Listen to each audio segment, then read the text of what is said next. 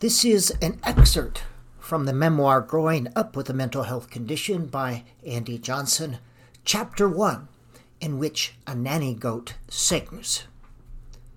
Emotions are a set of physiological responses that adaptively engage humans to react to events of a biological or individual significance. There are 6 basic emotions: anger, fear, surprise, sadness, happiness, and disgust. All other emotions are derivation of these 6. From an evolutionary perspective, each emotion has served a purpose, leading to the survival of our species. But the extreme responses necessary to run from a saber-toothed tiger often do not serve us well in the modern world. I was 10 years old somewhere back in 1969. It was a Sunday morning in Grantsburg, a town of 912 people back then in northern Wisconsin. We were where our family always was on Sunday mornings, at Faith Lutheran Church. I was sitting in a crowded pew in the front with my mom and dad, my 2 older brothers, Dave and Dan, and my younger brother, Tom, and my youngest brother, Pete, who was 1 at the time.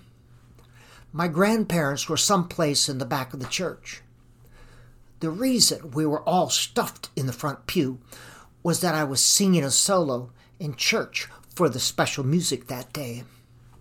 We had to sit in front so that I could get up quickly and sing when the time came without a lot of space or silence. The red Lutheran hymnals were used back in 1969. They had the words printed in them that told us exactly what to think and say during the service. The whole congregation was reading the words together. Most merciful God, we confess that we are in bondage to sin and cannot free ourselves. We have sinned against you in thought, word, and deed, by what we have done and by what we have left undone. We have not loved you with our whole heart. We have not loved our neighbors as ourselves. For the sake of your Son, Jesus Christ, have mercy on us, forgive us, renew us, and lead us, so that we may delight in your will and walk in your way, to the glory of your holy name. Amen. But as I was sitting in bondage to sin in the front pew at Faith Lutheran Church in 1969, I was not thinking about how I had or hadn't loved God with my whole heart. I was thinking instead about the solo that I had to sing and how much I was dreading it. I was scared, petrified, and it was coming. Right there in the bulletin, I could see it. Special music. Andy Johnson. So everybody stopped asking God for mercy and forgiveness. There was a silence filled with a couple of coughs and throat clearing. I was up. I walked up in front of the church. Looking back at me were rows of eyeballs attached to expressionless faces. Sitting 4 pews back, Betty Salmonson turned to her husband, Ernie, and asked in a loud whisper, "Why do you suppose he chose this memory to start his memoir?" "Shh," Ernie said, "you're ruining the flow." But Betty persisted. "But of all the memories in his life, why did he choose this one?" "For Pete's sakes, Betty, the kid is trying to sing." "Well, really, Ernie, this is such a small moment. The song will last maybe 2 minutes. 3 tops if he sings the 4th verse and repeats the chorus. Why did he choose this moment?" From the pew in front of them, Lester Larson heard Betty and turned around. Lester had thick gray hair and a thick mustache. He spoke with a slight Swedish accent. "I think it's supposed to represent something, Betty. Maybe a common theme." "What kind of theme?" Betty asked. "For the love of Pete, Betty," Ernest said, losing his patience. "Would you let him sing his song?" Lester answered, "Well, there's religion. That's a theme." My present-day self was listening in to the conversation as I was writing Chapter 1. "It could be about emotions," I put in. "Ah," Lester said, "emotions. Yes." In front of the church, I was experiencing stage fright, a form of fear, one of the 6 basic emotions. I had the red hymnal open to the hymn my mother had selected for me. My legs started shaking. My breathing got fast and shallow. I would learn 41 years later that this was a fight-flight response. My 11-year-old body was reacting in perfect evolutionary congruence to a perceived threat. I was in a state of hyperarousal. Stress hormones, cortisol, norepinephrine, adrenaline, were being released from the small pituitary gland at the base of my brain, as well as 2 adrenal glands located on top of each kidney. My muscles tensed. There was an increased breathing and pulse rate. Blood was shunted to the organs critical for my survival, the heart, lungs, muscles, and brain stem.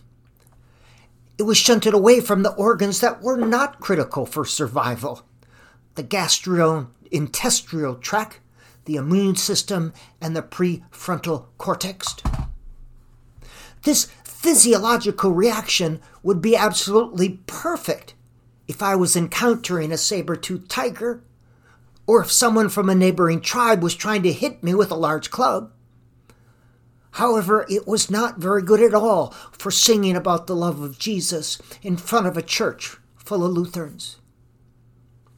The piano music gave me an intro, and I started to sing. My voice quivered. I stood up there shaking and quivering like a little high-pitched nanny goat, singing about the love of Jesus and how happy I was because he saved me from sin.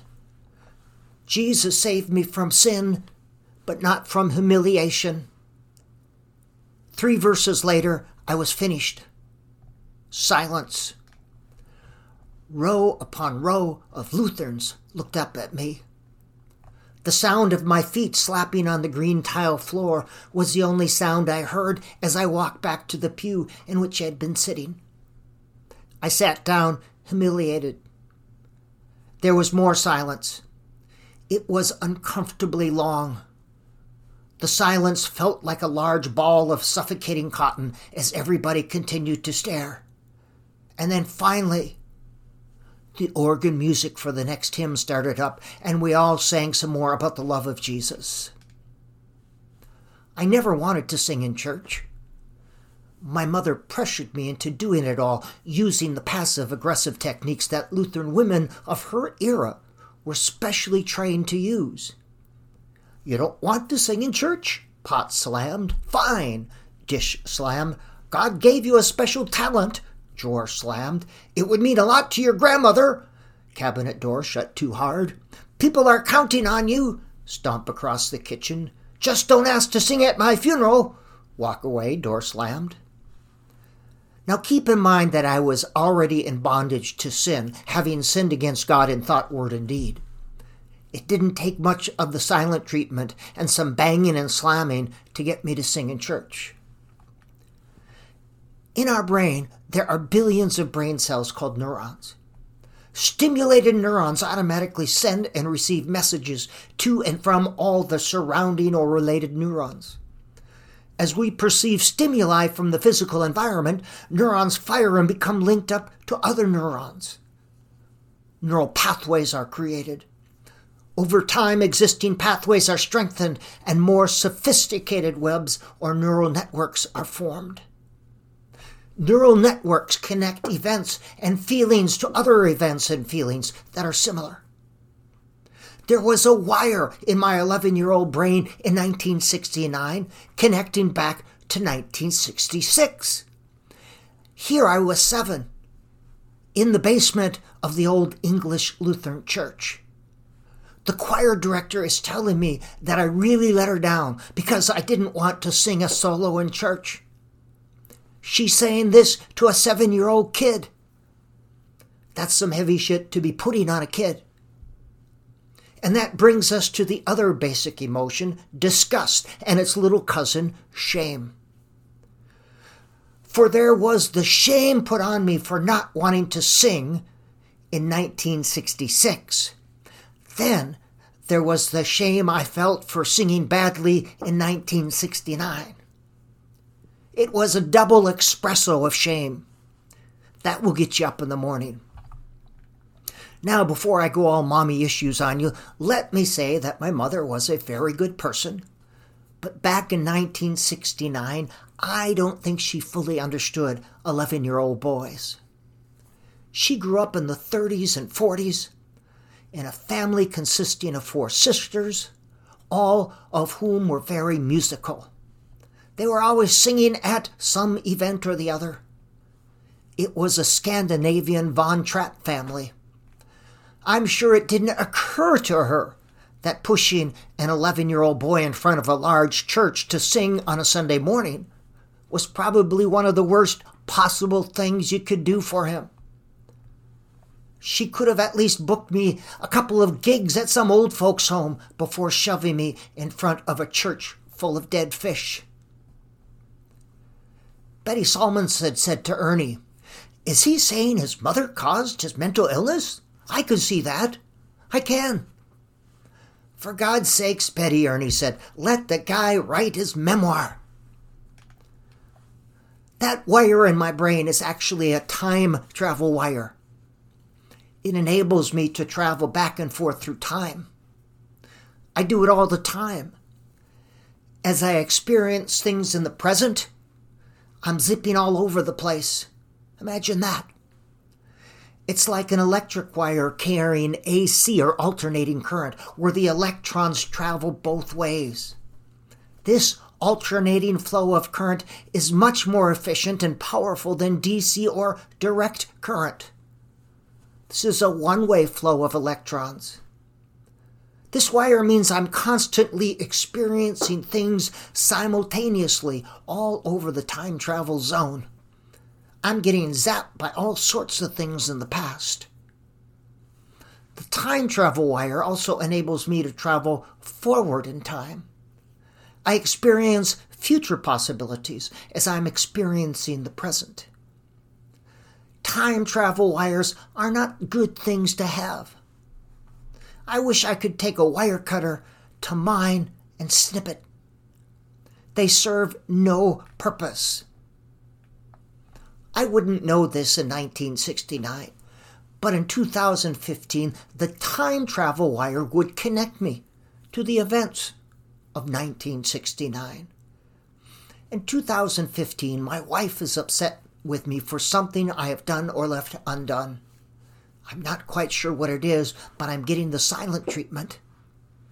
I hate the silent treatment. It drives me crazy. In 2015, I used my prefrontal cortex to try to solve the problem, but make little progress. I asked for clarification, but I met with more silence.